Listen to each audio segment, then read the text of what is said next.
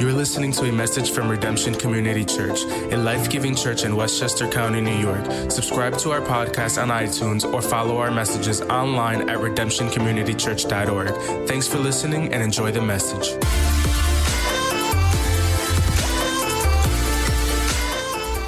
We are in part 2 of a 3-week series talking about money. You know, the Bible has a lot to say about how we handle money, our relationship to money, so we ought to be talking about it in church. And I want you to realize this for a moment. This series isn't just about financial health or spiritual guidelines for handling money. It is about that, but I want you to think about it this way. It's really about discipleship. How we handle our finances has everything to do with following Jesus. In fact, Jesus talked more about how we handle our finances and our relationship to money than probably just about anything else.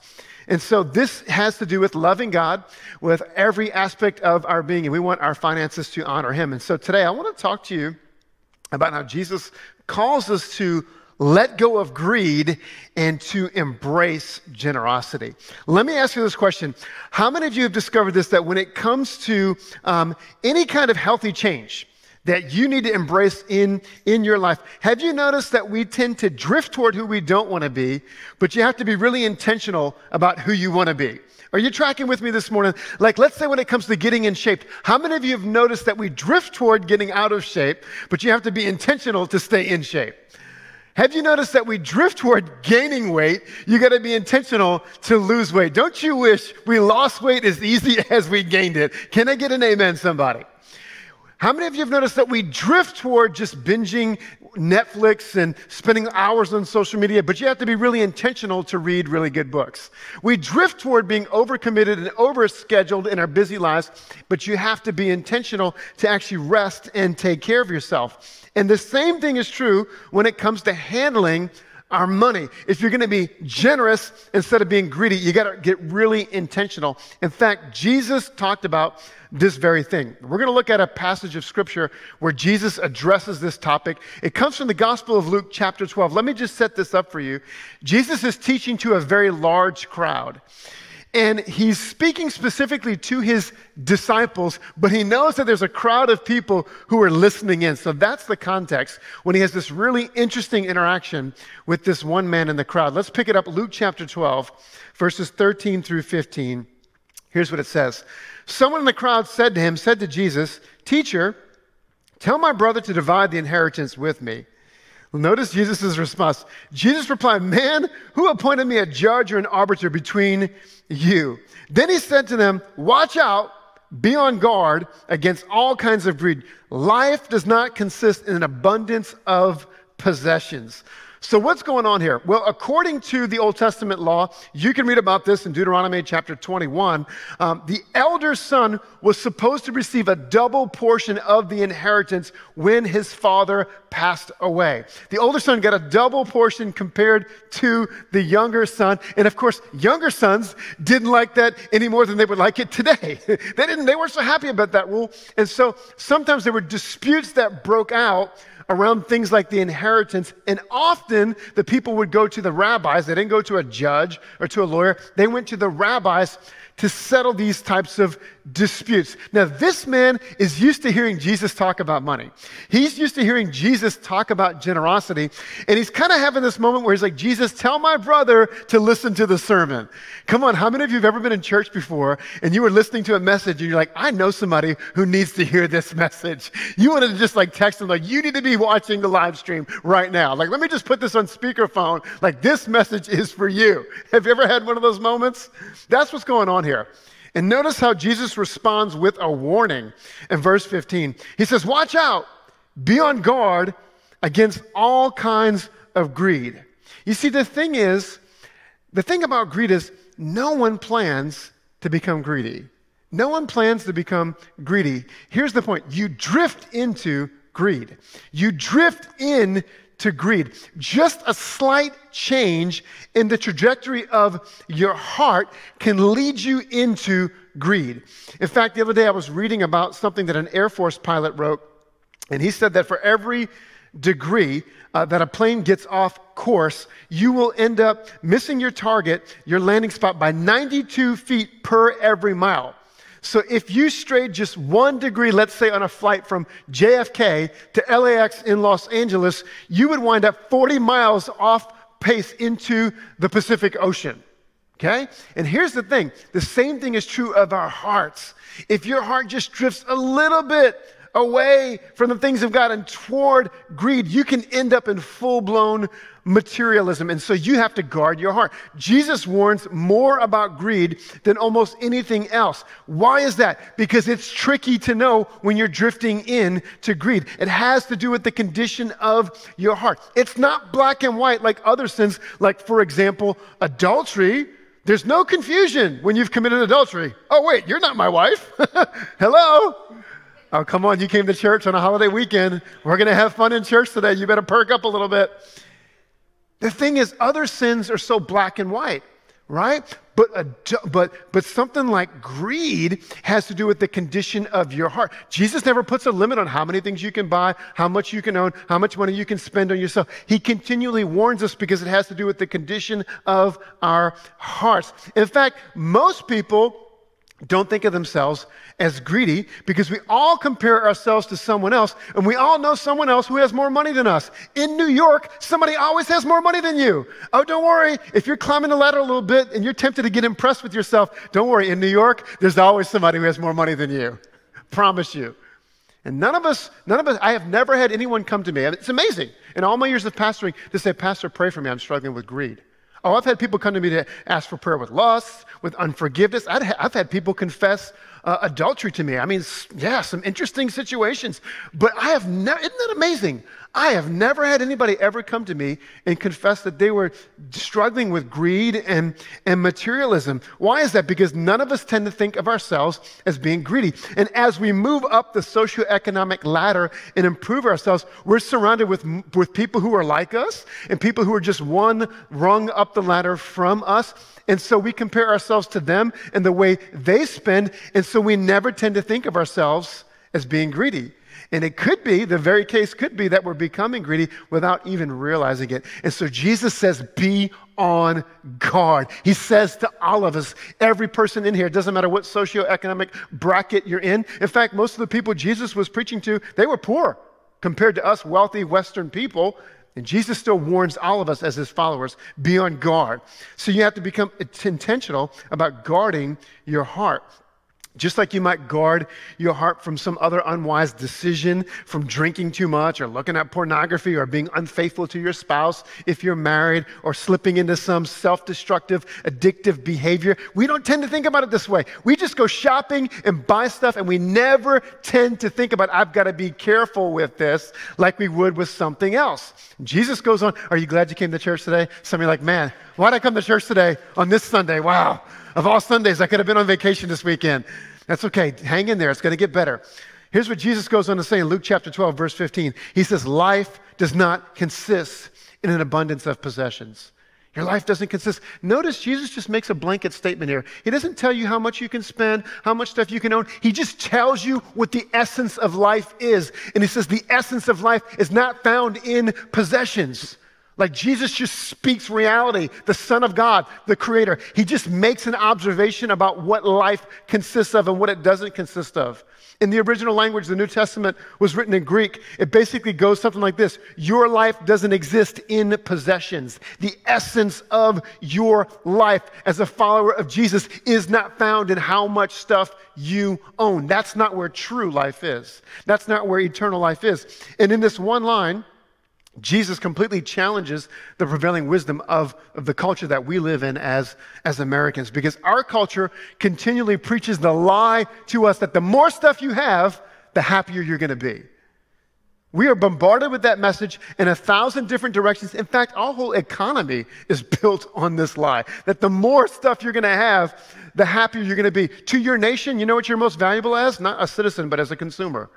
Do you watch the news? Do you hear the reports on the economy? Like, the most important thing that we do is consume, because we are fed this lie every day that the more stuff we have, the happier we're going to be. But guess what? We're not happier, are we? Is anybody paying attention? Are you living in the same world I'm living in? We're not happier. In fact, research proves it. research proves it. I came across a fascinating study that was done back in 2010.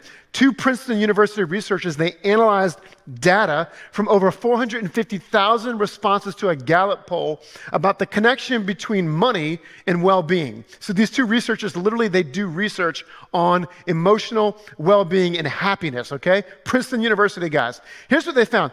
Poverty is definitely threatening to one's well-being, okay? So we're not being naive here. Nobody says that being poor will make you happy. In fact, poverty, a lack of basic things that you need, will contribute to a lack of well-being. But here's what they found, and this is directly from the report. Emotional well-being rises with income, but there's no further progress beyond an annual income of, are you ready for it, of $75,000.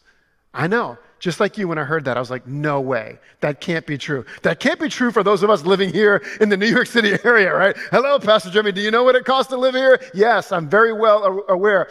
And so here's the interesting thing. The research that was done, over 450,000 responses, was done all around the country. This even included people living in major metropolitan large cities like we live in. It's amazing, right? So here's the point. They're not saying that if you're poor, you're happy. What they're saying is poverty does contribute to a lack of well-being. There is some rise, there is some gain in well-being and in happiness as you move into the middle class. But once you get to $75,000, it's the law of diminishing returns. Research shows that once you make much more than that, it's the law of diminishing returns. That true happiness and joy is actually found in other things, not having more money. Things that doesn't mean you're not going to be a little bit happier if you get a raise, but it's just found in other things like relationships, things like that, that really money can't contribute to overall happiness. Look it up for yourself. Google it. Some of you don't believe me. Princeton University, I'm just saying. So Jesus gives us a wake-up call, and he says that we have to be intentional about avoiding greed because more stuff doesn't lead to true life. And research even backs Jesus up. Isn't it amazing when our secular world catches up to what Jesus taught us 2,000 years ago? And so what's the best way to avoid greed? I'm glad you asked. I think we all know the answer. The answer is to practice generosity. To practice generosity. Generosity is the cure for greed. Generosity is what inoculates you from the virus that is so contagious in our culture, that is greed. Why is it? Because money can have such a grip on our lives that it controls us. It controls us. It's one thing to have money. The problem is that money eventually will have you. And so the only way to break the power, the grip of the power of money off your life is to give some away. Jesus understood that. Now, do we have any Lord of the Rings fans in the house today? Any Lord of the Rings fans? Okay, how many of you remember this guy? We're going to put his image on the screen, Gollum, okay? I'm not a huge Lord of the Rings fan. Okay? But even I remember this. Gollum, before he turned into this hideous creature, he was a hobbit, right? And the hobbits are like cute kind of midget people. They're nice, cute people, nice people. Well, Gollum was a hobbit, and what happened is he lusted after the ring, the powerful ring, and he killed one of his own relatives to take possession of the ring. And at first, he possessed the ring, and then the ring possessed him. And it caused him to become selfish and evil, and it transformed him into this hideous creature. And the thing is, he needed to give the ring away. What he needed to do to save himself was to give the ring away, but he couldn't do it. If you remember, he couldn't do it, and it destroyed him. He eventually died, right? He fell into the fire along with the ring. And here's the reality. Because we drift into greed naturally, we have to be intentional to break free from it. Jesus calls us to break free and to walk in freedom, but you have to be intentional. And so here's the big idea today, church. You drift into greed, but you decide your way into generosity. The natural drift is toward greed, but you decide your way into generosity. And I believe most of us in here would say that we want to be a generous person. Who in here would say, I want to be known as a generous person? Anybody? Okay, my hand is up. I'm waiting for, okay, I'm going to start. We'll stop and pray right now. I think most of us would say, we want to be a generous person. Like, how many of you here would say, you want to be known as being a stingy, materialistic person? Probably nobody. Thank you. I'm glad you didn't put your hands up, okay? Now, I didn't say how many of you actually are. Then we would have to have an altar call, okay? All of us. But we aspire to this. You don't have to be a follower of Jesus to know that generosity is a positive thing. Our culture is conflicted, okay? On one end, it preaches to us the more stuff you have, the happier you're going to be. But on the other end, it holds up examples of generosity as a good thing. I think most of us would aspire to be generous. But here's the reality. Good intentions aren't the same thing as actually being generous. Like your wallet, your bank account, your habits, they tell whether or not you're actually generous. And if you think one day you're going to magically become generous, you'll never get there. I know the mindset, oh, Pastor Jamie, I'll be generous one day when I get a job. I'll be generous one day when I pay off these student loans. I'll be generous one day when I get the raise. Here's the thing. If you wait to be generous one day, you'll never get there. You have to start stewarding what you have now. You have to steward what you have now. You have to make the decision to become generous now. You have to take steps to become generous. You need a plan. And for many people, that often requires getting financially healthy. So last week we talked about that. If you missed the message last week, go back on YouTube, watch it. We had an amazing response. We're going to be rolling out a new Financial Peace University class this summer. We had something like 25 people signed up. We actually had to close the class. So if you're still interested in that, you can go online, go to Next Steps, go to Life Groups, and we'll add you to the wait list. And if anybody drops off, we'll let you get into the class. We're going to help some people get financially healthy, okay? We had such an amazing response that if we can't get everybody in this summer, then maybe we'll run the class again pretty soon. But for some people, for many people, the next step they need to take to be able to become generous is to get financially healthy. Now, after giving this warning to the man, Jesus then launches into a really eye-opening story known as the parable of the rich fool, okay? Remember, Jesus is the author of this parable, not Pastor Jeremy, all right? Let me read this to you. Luke chapter 12, verse 16 through 21. And then he told them this parable: the ground of a certain rich man yielded an abundant harvest. He thought to himself, what shall I do? I have no place to store my crops. Then he said, this is what I'll do. I'll tear down my barns and build bigger ones. And there I will store my surplus grain. And I'll say to myself, you have plenty of grain laid up for many years. Take life easy, eat, drink, and be merry. But God said to him, you fool, this very night your life will be demanded from you. Then who will get what you have prepared for yourself? This is how it will be with whoever stores up things for themselves, but is not rich toward God. Wow. Can you imagine? The crowd got quiet, like mic drop.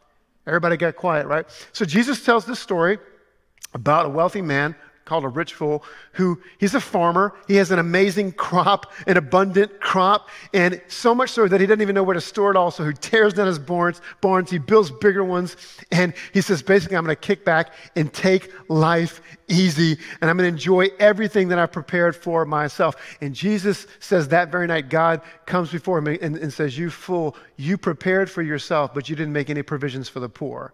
You didn't recognize that I'm the one who blessed you with all of this, and you weren't rich toward those who were in need. Now, none of us wants to end up being the rich fool. None of us wants to have a really great life in this life, but not a great life in the afterlife, right? This gets our attention. And so let me just give you a few ideas on how to become intentionally generous. We drift into greed. We have to be intentional about becoming generous. I want to give you 3 decisions that we can make, and they're inspired from Luke chapter 12. Here's the first one: decide to embrace godly wisdom about money.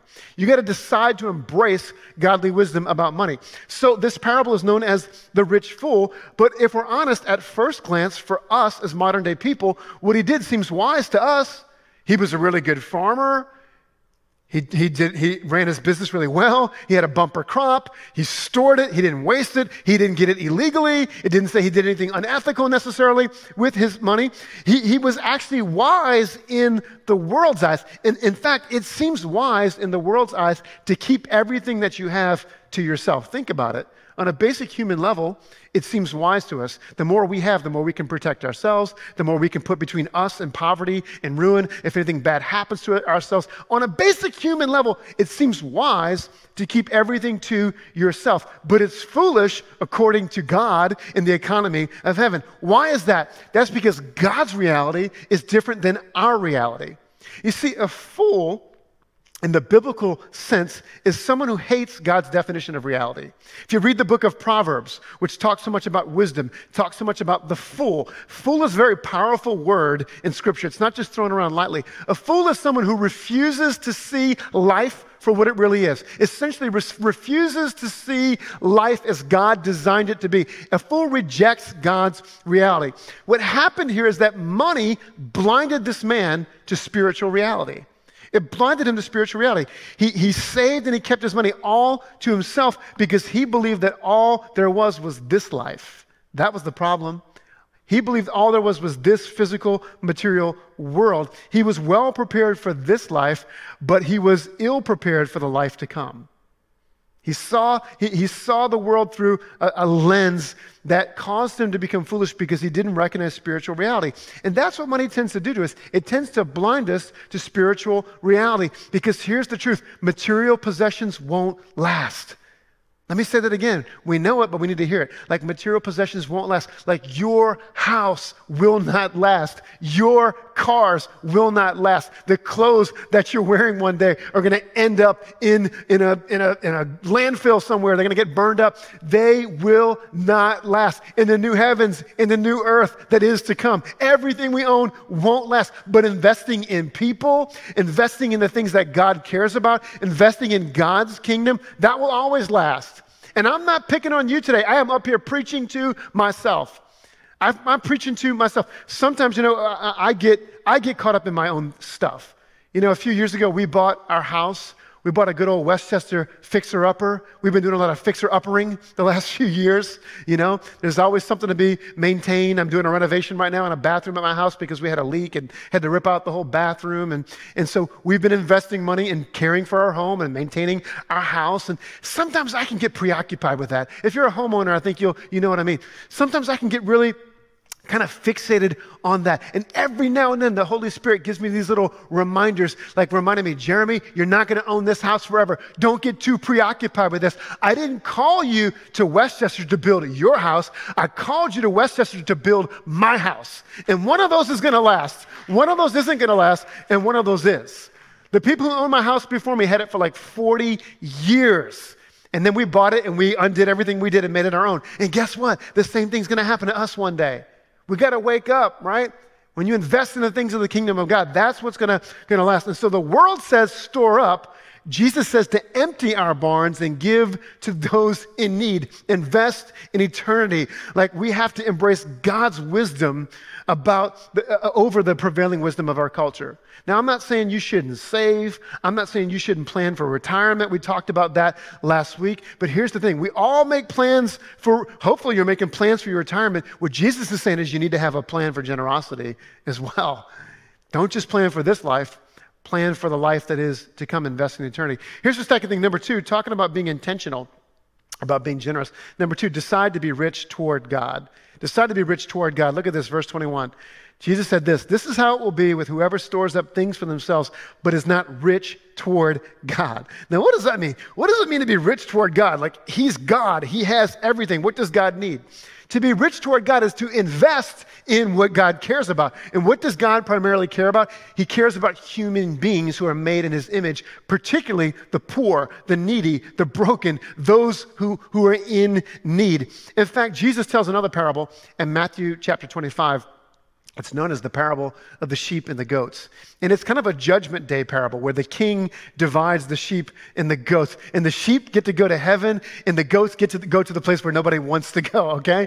And so the king represents God. And the criteria for judgment's really fascinating. The criteria is how the sheep and the goats treated the poor. And Jesus says, whatever you did for the least of these, right? Whenever you fed the hungry, whenever you gave drink to the thirsty, whenever you clothed the naked, whenever you cared for the sick. He said, whatever you did for one of the least of these, you did for me. By caring for those in need, you are rich toward me. That's what it means to be rich toward God. The rich man's money wasn't his problem. Jesus never said that money was the root of all evil. What did he say? The love of money is the root of all evil. Jesus understands we all need some money. We all got bills to pay, right? Like nobody gave me a free house or a free car just because I'm a pastor, right? Like I have to pay bills like you. We all need money. We all need finances. It's the love of money that's the root of all evil. And so the problem with this man in the parable is that he missed the point of why God had blessed him with money. He was rich toward himself, but he wasn't rich toward others. See, God has entrusted us with a certain amount of wealth, every one of us, so that his blessing can flow through us to others. That is the great joy of being a Christian. I want you to get this. The problem for us is we're tempted to make God's blessing in our lives a swamp rather than a river. Track with me for a moment here. When we accumulate and we keep everything to ourselves, it becomes like a swamp. I'm from Louisiana. I know a thing or two about swamps, okay? Swamps are a place where water has nowhere to go. Water collects there. It gets stagnant. It gets full of algae. Swamps are not a good source of drinking water. You don't want to swim in a swamp. You might get eaten by an alligator or something like that. Okay? But a river is fresh because why? It's flowing. A river is a good source of drinking water. A river is a great place for recreation. If a river's not too deep, if it's shallow enough, you might even want to swim in a river and be refreshed by it. Why? Because it's flowing. We got to start seeing God's blessing in our lives as a divine flow. He gave it to you to put it through you to bless someone else. We're meant to be conduits, not containers. That's the problem. We become containers like our culture. Our culture says the more stuff you have, the more stuff you accumulate, the happier you're going to be. But Jesus understands as we accumulate, we become stagnant. He entrusted it to you so that a portion of it could flow through you to bless the world in need. And so we got to begin to see God's blessing as a divine flow in our lives. We got to see things from God's perspective. We got to be rich toward God. And then here's the third thing. You got to decide to trust God. This is kind of the secret sauce to becoming generous. It's really about how you trust God. Later on in chapter 12, here's what Jesus says after he tells this parable, verses 22 and 20 through 26.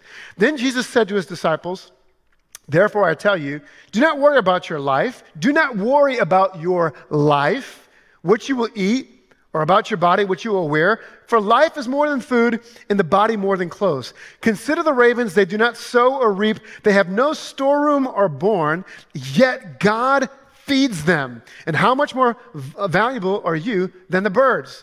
Who of you by worrying can add a single hour to your life? Since you cannot do this very little thing, why do you worry about the rest?" Come on, think about how much our lives are filled with worry and anxiety, how much we stress about money. Jesus says you got to stop worrying about those things. You got to learn to trust that your God is a good and loving Heavenly Father. You see, the way we handle money reveals whether or not we trust God. Not your words, but your wallet. It's easy in church to sing songs of trusting God and amen, messages about trusting God. But Jesus said, you want to know if you really trust God or not? Pay attention to how you handle your finances. And think about this. Why don't we give more? We don't give more. We're often not generous, not only in the offering at church, but to other people around us in need. Why? Because we're scared. We have a lack of faith. We believe at the basic human level, the more I give to others, the less I'm going to have. We don't really trust that God is our provider and that we're living in the divine flow of his blessing. If we really believe that, it would change our attitude toward generosity. The problem is we tend to trust in money. And so let me tell you something really powerful. This is why when you give, even just a little amount, if you just start somewhere, that's why I always say this during the offering moment. If you're not a giver, just start somewhere. Here's why it's so powerful. It begins to activate your faith. Listen to me and lean in for a moment here, church. It begins to activate your faith. It's an extraordinary step toward trusting God. That's why so many people who are generous have such a strong faith. If you're a giver in the house, at any amount, you've found this to be true in your life. There's something amazing about when you start giving to the kingdom of God, how it activates your faith, how it causes you to trust God like never before. You really begin to get a sense like, God, you actually are my provider. And so this is why it's so powerful. People who are generous have great faith because they've learned to trust God, and it brings a sense of contentment, a divine sense of contentment. And this is why, compared to most of the world, you and me, we're rich. Every person in this place, don't think someone else in here is rich. Compared to most of the world, you and I, as Western people living in the United States of America, we're rich, and yet we're so often stressed out about money. Why? Because we lack contentment, because we don't really trust God. Let me tell you, I've been to nations where people had nothing, but they worship like they had everything. They live with simplicity and gratitude. And some days when I'm ungrateful, and some days when I'm complaining, and some days when I'm comparing myself to other people, every now and then God takes me back and reminds me of this. He reminds me of this.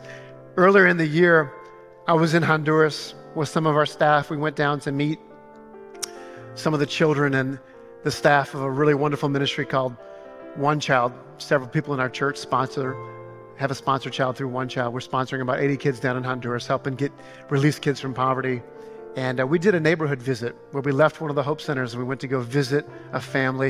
And we went to go visit the home of a grandmother, little abuela, who was taking care of her grandson. His dad was out working. His mother had left him, abandoned him when he was a child, and his father was working hard to take care of his son. And grandma was there watching her grandson. And I'm telling you, we walked into this house that was about the size of my kitchen. And I don't have a big kitchen if you've ever been to my house. This woman's whole house was about the size of my kitchen. It was built out of scrap plywood. Scrap plywood, dirt floor. The electrical work in our house was an absolute fire hazard. The fact that somebody was charging this woman rent for this house was an injustice. And she told us that she only had running water a couple days a week. And here we are looking at this woman's house, thinking how she had nothing. And she began to tell us how thankful she was for what she had. She began to tell us in Spanish and through the translator that she was thankful that God made a way for them to have a roof over their head, that God made a way for them to pay rent. And I'll tell you, every American standing huddled together in that little room, every one of us was completely convicted in that moment. Because here was this woman who had nothing compared to us, and yet she had a divine sense of contentment. Why? Because her trust was in God.